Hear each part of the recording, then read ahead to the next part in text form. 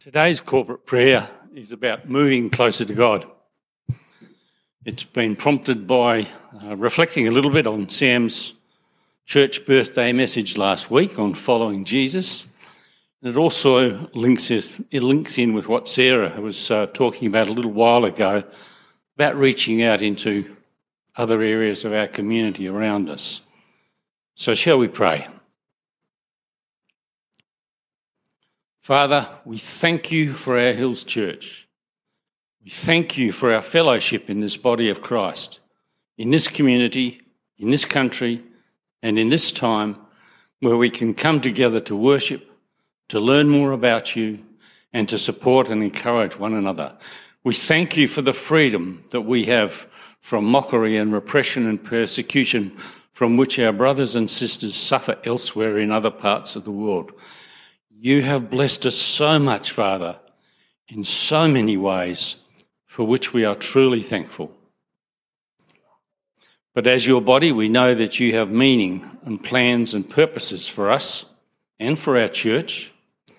Purposes more than meeting just regularly for worship, prayer and teaching and fellowship. Father, we do acknowledge Jesus' great commandment to go and make disciples. And you know what we have done so far in passing on the message to the younger generation. And you know what we have done so far in other nations. But if we could have done more, we ask for your forgiveness. Or if we can do more now and in the future, we ask for your leading, your guidance and your encouragement. Father, we are a little saddened when we hear of other Hills churches closing or amalgamating, especially those where congregation age and inactivity and loss of energy and sense of mission have taken from those churches meaning and purpose. Father, we pray that we can become even more vigorous and more active with clearer meaning and purpose.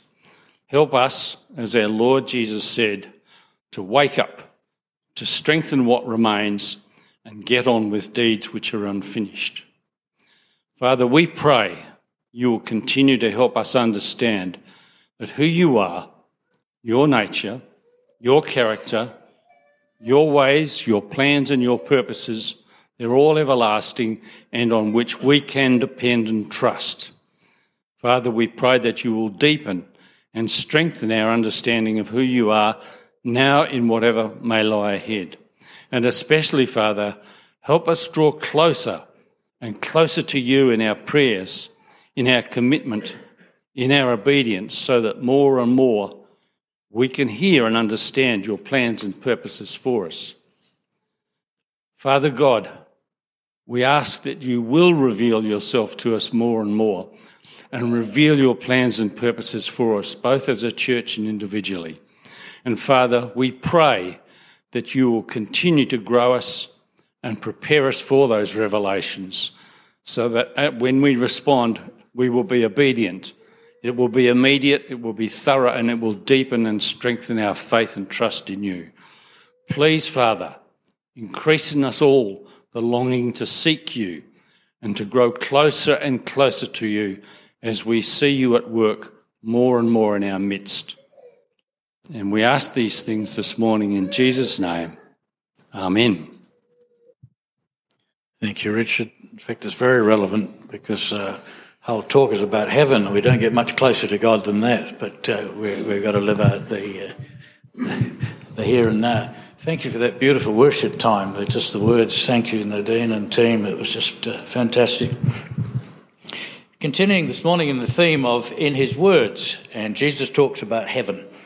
In John's Gospel, Jesus comforts us by saying, "Do not let your hearts be troubled. You believe in God, believe also in me.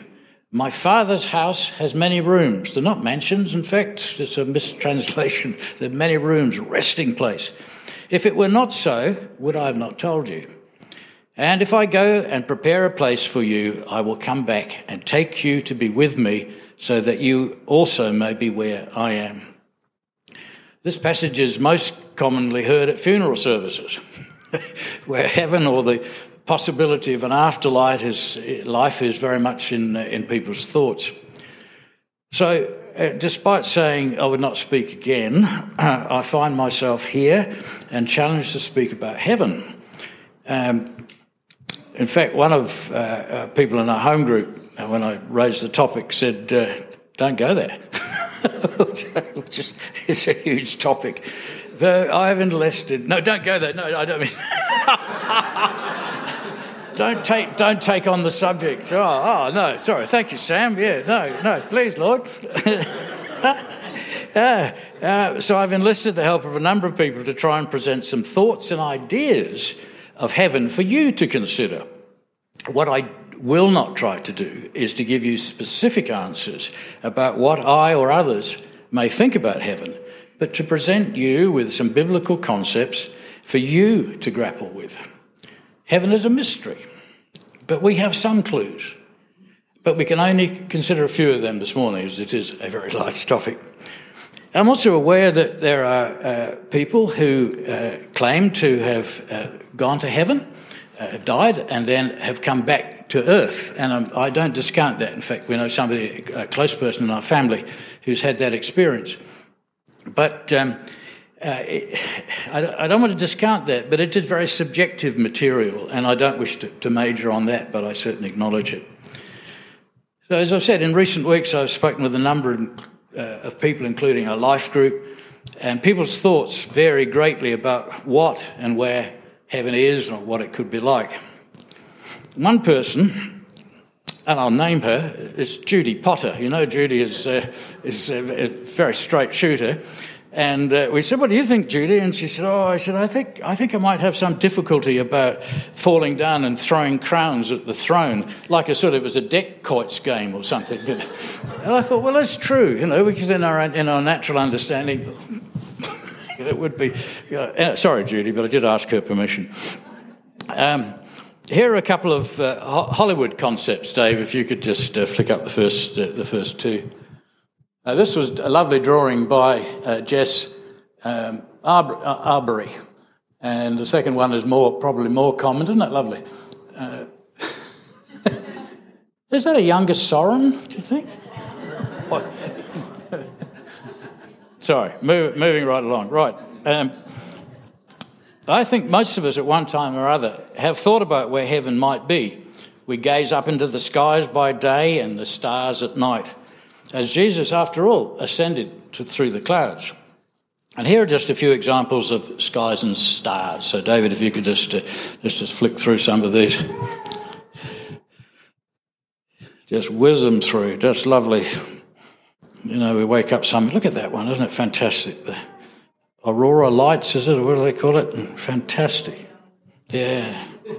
And the sun's always shining, isn't it, above the clouds? The sun and the moon, beautiful rainbow.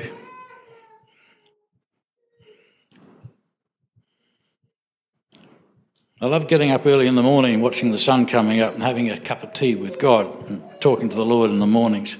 Just as the sun comes up, you get those beautiful orange skies. Look to the heavens. Who created all these?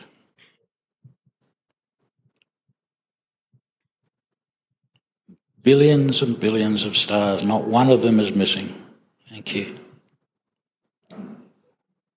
The heavens declare the glory of God. The skies proclaim the work of his hands.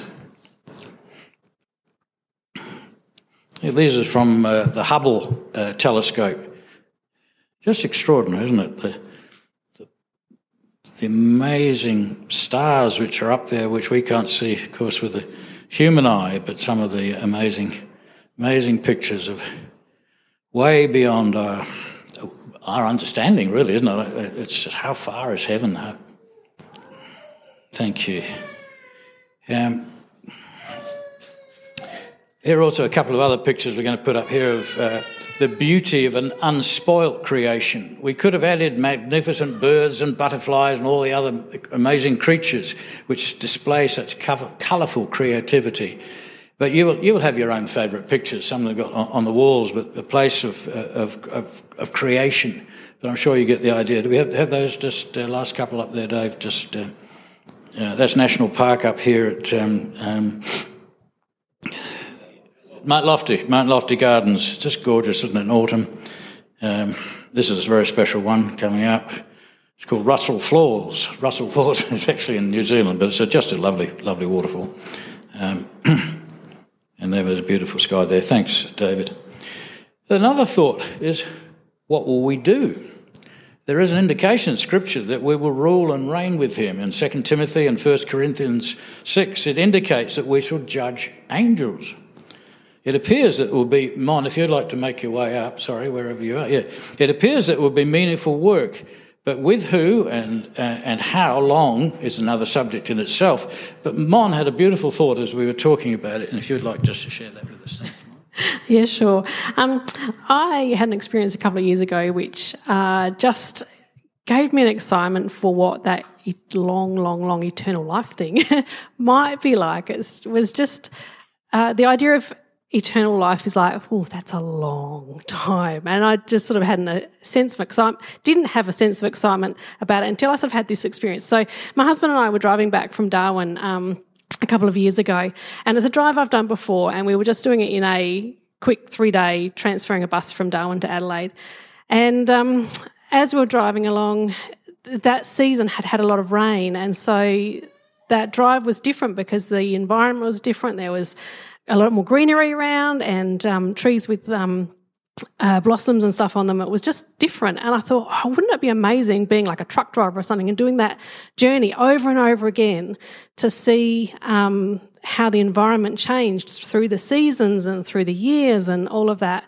And then sort of that idea of just really getting to know something extended to coming into Alice Springs and going, well, this is an amazing community, again, an amazing environment. Wouldn't it be amazing to spend like 20 years here doing, getting to know the people, getting to know the environment, really understanding it.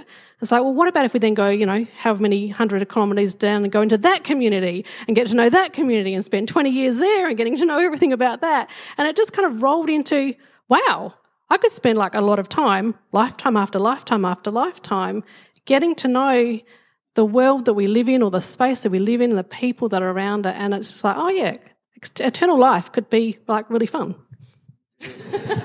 Beautiful, Mon. Thank you. You can be our tour leader as we go off on a journey around the world. Okay. Well, probably most people have some difficulty with the thought of being in an eternal worship service. And we love worship, but the descriptions of Revelation of four-headed beasts and winged creatures hovering about are really outside most people's experience or comprehension. However, much of the language in Revelation, and particularly, is symbolic and veiled language describing a mystery. What is clear from this book, and also in other prophetic books, such as Isaiah, is they're about the future and God's final triumph over sin and death and separation, ushering in a new heaven and a new earth, as it was in the beginning. Paradise lost, paradise restored. Revelation 21 says, "And then I saw a new heaven and a new earth, for the first heaven and the first earth had passed away, and there was no longer any sea. And I saw the holy city, the new Jerusalem, coming down out of heaven from God, prepared as a bride, beautifully dressed for her husband. And I heard a loud voice from the throne saying, 'Look, God's dwelling place is now among the people, and he will dwell with them. They will be his people, and God himself will be with them and be their God. He will wipe away every tear from their eyes. There will be no more death or mourning or crying or pain, for the old order of things has passed away.'" That's such an encouraging thing. So God intends for us to be with him in eternity. And for those overcomers whose faith is in Christ, that's all it takes, isn't it? Faith in Christ. We will be welcomed as the way, or the portal in modern language. The portal has been opened by Jesus through his substitutional death on a cross. Now we're going to be, Daniel Zapier, if you'd like to come up. It was just lovely that we're going to get, Daniel's going to sing us a song. I think it's his first time on the platform for us, so make him feel welcome as he just sticks. I asked him to think about a song for us, and he's come up with this beautiful song, and we're going to enjoy that from Daniel. Thank you. Yes, probably should plug it in.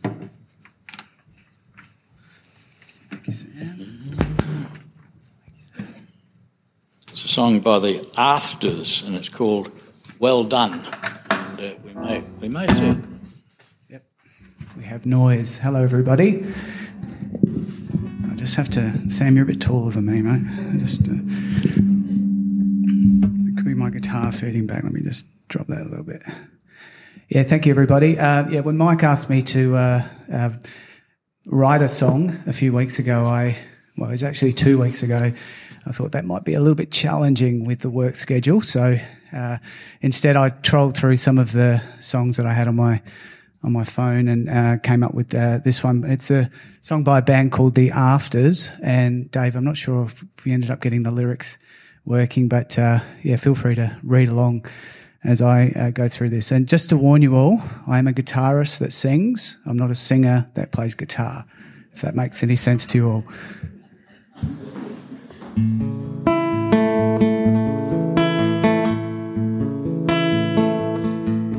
What will it be like when my pain is gone and all the worries of this world just fade away? You have run the race, now you're gone. Welcome to the place where you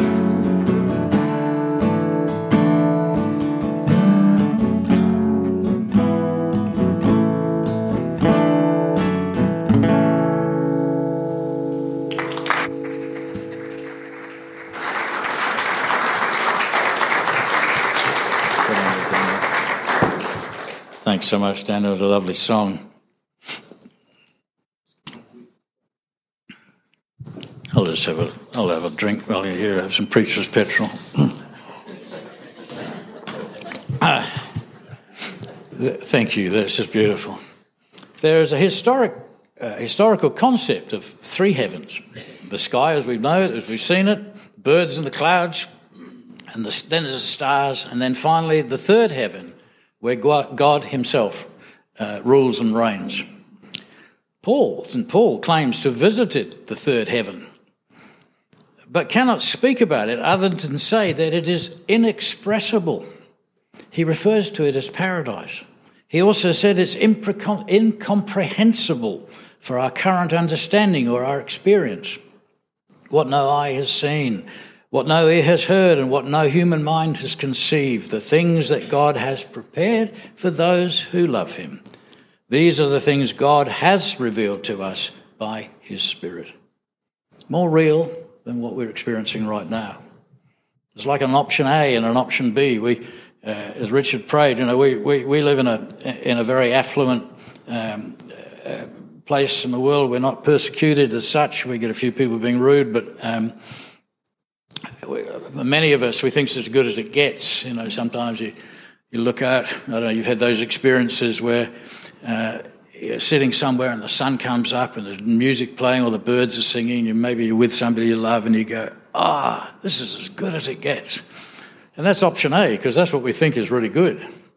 But that's not really the real reality, is it? It's only just a glimpse of what might be. So the option B is, in fact, to be with God where everything is perfect. However, for Paul, the reality of this experience drove his missionary journeys, but it kept him humble and dependent. Now, Paul was outstanding, was called by God especially to do those journeys. But he says he was compelled to act by the love of Christ. He was able to endure suffering and persecutions, beatings and imprisonment because he saw God's great love story of redemption, especially to the non-Jewish people. He was so enamored with Jesus and God that even in the midst of a long letter to the church at Rome, it was all about doctrine, he bursts into praise. This is no Bible school lecture, they're going through doctrine. As Selwyn Hughes pointed out, that this doctrine develops into doxology. Listen to this. So in the midst of this great chapters on doctrine, oh, the depth of the riches of the wisdom and knowledge of God. How unsearchable his judgments and his paths beyond tracing out. Who has known the mind of the Lord? Or who has been his counselor? Who has ever given to God that God should repay them? For from him and through him and for him are all things. To him be the glory forever. Right in the middle of a passage of doctrine, he can't help himself. Option B, he saw what was true. Now, C.S. Lewis, some of you know, is one of the highly gifted writers of the 20th century. That was the century I was born in, good century. He was an academic at both Oxford and Cambridge, as well as being a theologian. He had an amazing imagination and knowledge and was probably best known for writing the Chronicles of Narnia. Who's read the Chronicles of Narnia? Oh, gosh, that's a lot of you. That's fabulous. Fantastic books, aren't they? In his book, The Lion, the Witch and the Wardrobe, 4 children find an old cupboard in a disused room, as you know, and they climb into it. It's full of fur coats, but as they push deeper into the cupboard, they find the coats turning into branches of fir trees. And the next second, they're out into a new snow-covered world. The adventures begin. Wonderfully written story, telling God's story through a children's book, which, like all good books, we know are really written for adults. Alongside this world, just as close as going through a wardrobe, is another world, a spiritual world. Let's have a look at this short video clip and see if it helps you form some ideas of where heaven is. And Dave, if you could click this on, it's entitled, Where is Heaven? So in the Bible, the ideas of heaven and earth are ways of talking about God's space and our space. So I understand our space really well. We live here. There's trees, rivers, mountains. But my understanding of God's space gets a little fuzzy. And what we do get in the Bible are images trying to help us grasp God's space, which is basically inconceivable to us. So these are 2 very different types of spaces. Yes, they're different in their nature.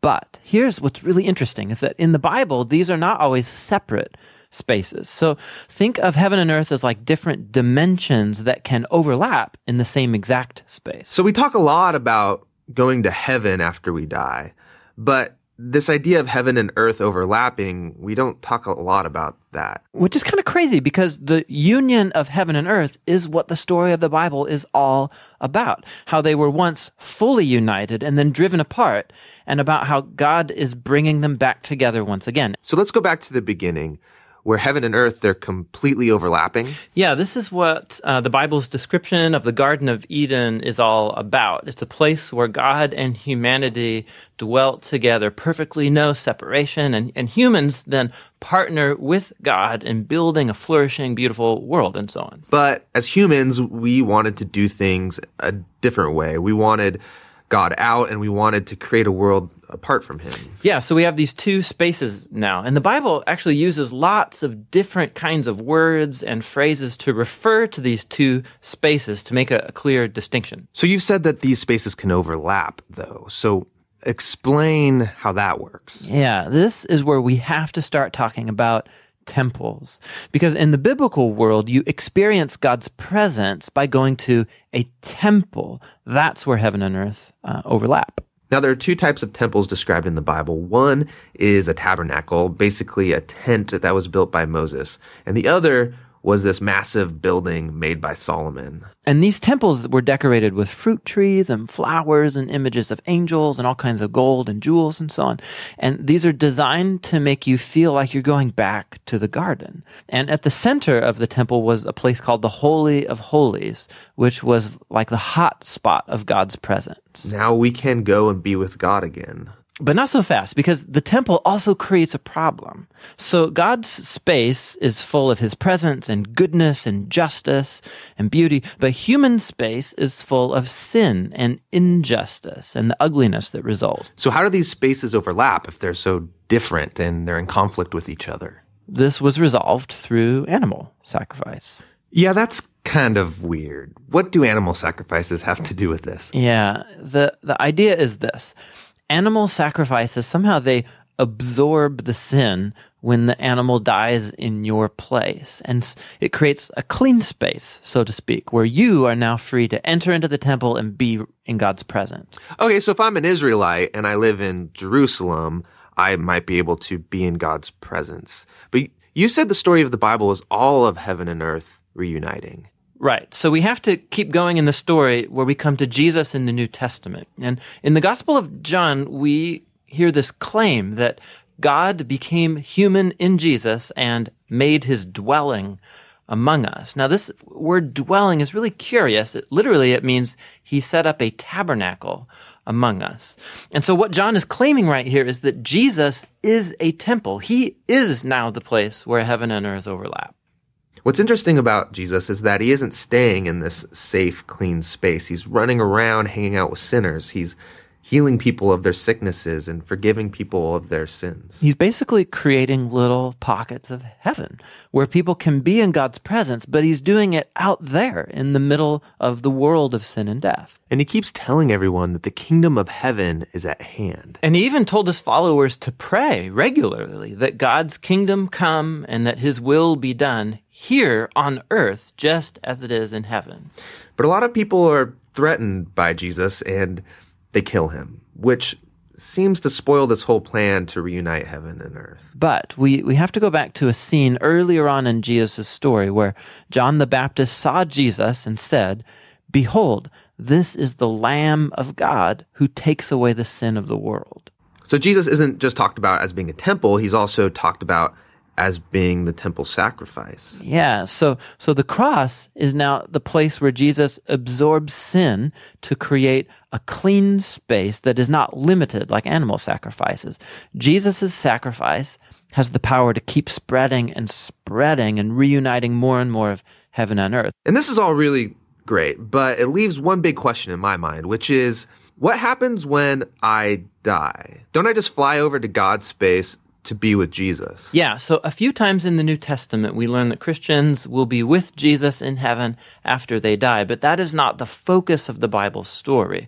The focus is on how heaven and earth are being reunited through Jesus and will be completely brought together one day when he returns. So in the book of Revelation, we get this beautiful image of the Garden of Eden, now in the form of a city, coming to end the age of sin and death by redeeming all of human history in a renewed creation. And God's space and human space completely overlap once again. Interesting little clip, isn't it? Makes you think.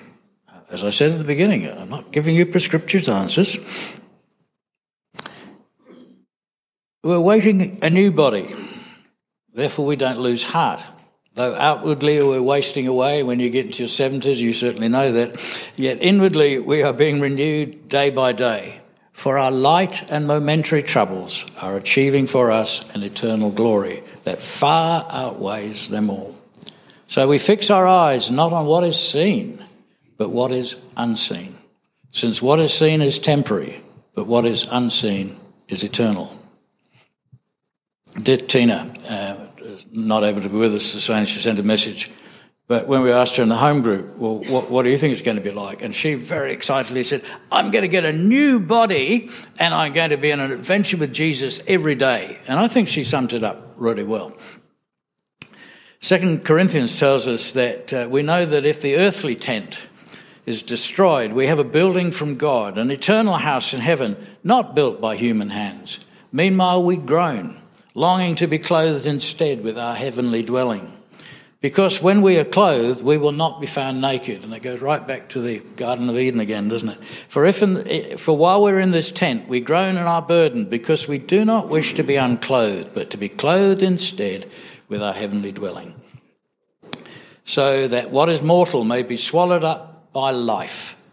Now the one who has fashioned us for this very purpose is God, who has given us the Spirit as a deposit. Isn't that great to be filled with the Spirit, to actually have a deposit, a little sort of, this is just a down payment, knowing what's going to come. Selwyn Hughes writes, again, he says, the happiest people on earth, someone said, are those who keep their eyes focused on heaven. The psalmist in Psalm 16 wrote, you have made known to me the path of life. You will fill me with joy in your presence, with eternal pleasures at your right hand. Joy will be found when we get to heaven through realization, but it can be found now by anticipation. Hebrews chapter 11 is full of stories of faith in the Old Testament, people who were longing for a better country, a heavenly one, because God has put eternity in our hearts and we're looking for something. We know we don't really quite belong here, however it may seem. We're looking for something further. So then how should we live? Therefore, we are always confident and know that as long as we're in the home in the body, we are away from the Lord. For we live by faith, not by sight. We are confident, I say, and would prefer to be away from the body and at home with the Lord. And when you read stories of people like David Watson, and Paul himself writes, when you get a glimpse of heaven and understanding plan B, the reality, you want to go there. But in the natural responses, you want to stay with your family and you care about those things. But plan B is when it becomes stronger and stronger. People want to go home to be with Jesus. They realise how good it's going. So we make it our goal to please him, whether we are at home in the body or away from it. We must all appear before the judgment seat of Christ, so that each one of us may receive what is due us for the things done while in the body, whether good or bad. And so Paul prays for the church at Ephesus, and we're included in this, that Christ may dwell in your hearts through faith. And I pray that you, being rooted and established in love, may have power together with all the Lord's holy people to grasp how wide, how long, how high, how deep is the love of Christ, and to know this love that surpasses knowledge, that you may be filled to the measure of all the fullness of God. And now to him who is able to do immeasurably more than we ask, all we ask or imagine, according to his power that is at work within us. To him be glory in the church and in Christ Jesus throughout all generations, forever and ever. Amen. So God doesn't want robotic obedience, but passionate engagement. The bottom line is that God loves us so much in Christ. He wants us to make it to heaven by putting our trust in Christ so that we can be with him forever. Amen. Did you enjoy Daniel's song, the words of that song? Well, just by amazing coincidence, the band are going to come up and play. We just at the last minute photostated the music.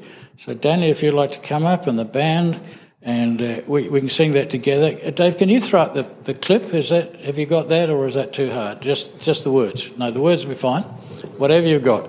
And the band are going Dan's going to join with the band. Great. Thank you so much, Mike. As Mike was speaking, I was just reminded of it was kind of a word that was given. I was speaking with the youth on Friday night. We were talking about why does God allow pain and suffering in our world? And the last point was that God has a bigger perspective, and sometimes he uses that to remind us that and turn our face to him. And as that the video of the red world came upon me, I was just reminded of that. And Kathy said at youth group, she said, maybe sometimes we need the reminding that the life is that there's something wrong in us is an echo of making us think about how we need to be in the dwelling place of God. We need to be with him again. That there's that hole in our soul that I talked about last week. There's this desire to have the blue space in us. And so I just had the sense of, are you feeling like you're living in a red world with the pain? Do you have suffering? Do you have sin abounding? Do you have things happening in your life that's striving? And maybe that's enabling you to go, this isn't right. This isn't good for me. This isn't what God has for me ultimately. He desires for me to be in his presence, for us to be in communion again, for all that to be passing away, because that's how we're designed. We're designed to long for that. And so enable, maybe as we sing this song again, if you're struggling, if there's something in your life that is really hard, maybe the Lord's using that to say, hey, this isn't right, but I've got a better place, and I've got something. I've got heaven coming to earth for you, and let us now be in that moment together and enjoy fellowship and enjoy communion. So as we sing this song, I just encourage you, if that's you and you love prayer or you want to come out the front, or maybe you just want to hold your hands up in surrender and say, Lord, I need your presence. May your kingdom come on earth as it is in heaven, here right now in this place and in my heart. So let's do that. Dan, will you lead us again as we? Yeah, that'd be great. I don't know if have we got other musos to help, or I can play drums with you maybe. Would you like to? Yeah, that sounds good. All right, let's stand. Is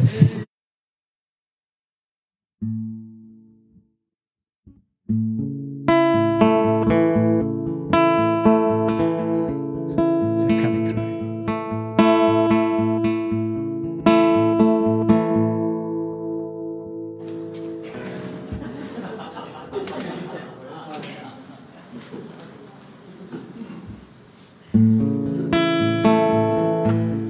What will it be like when my pain is gone and all the worries of this world just fade away? Welcome to a place where you belong.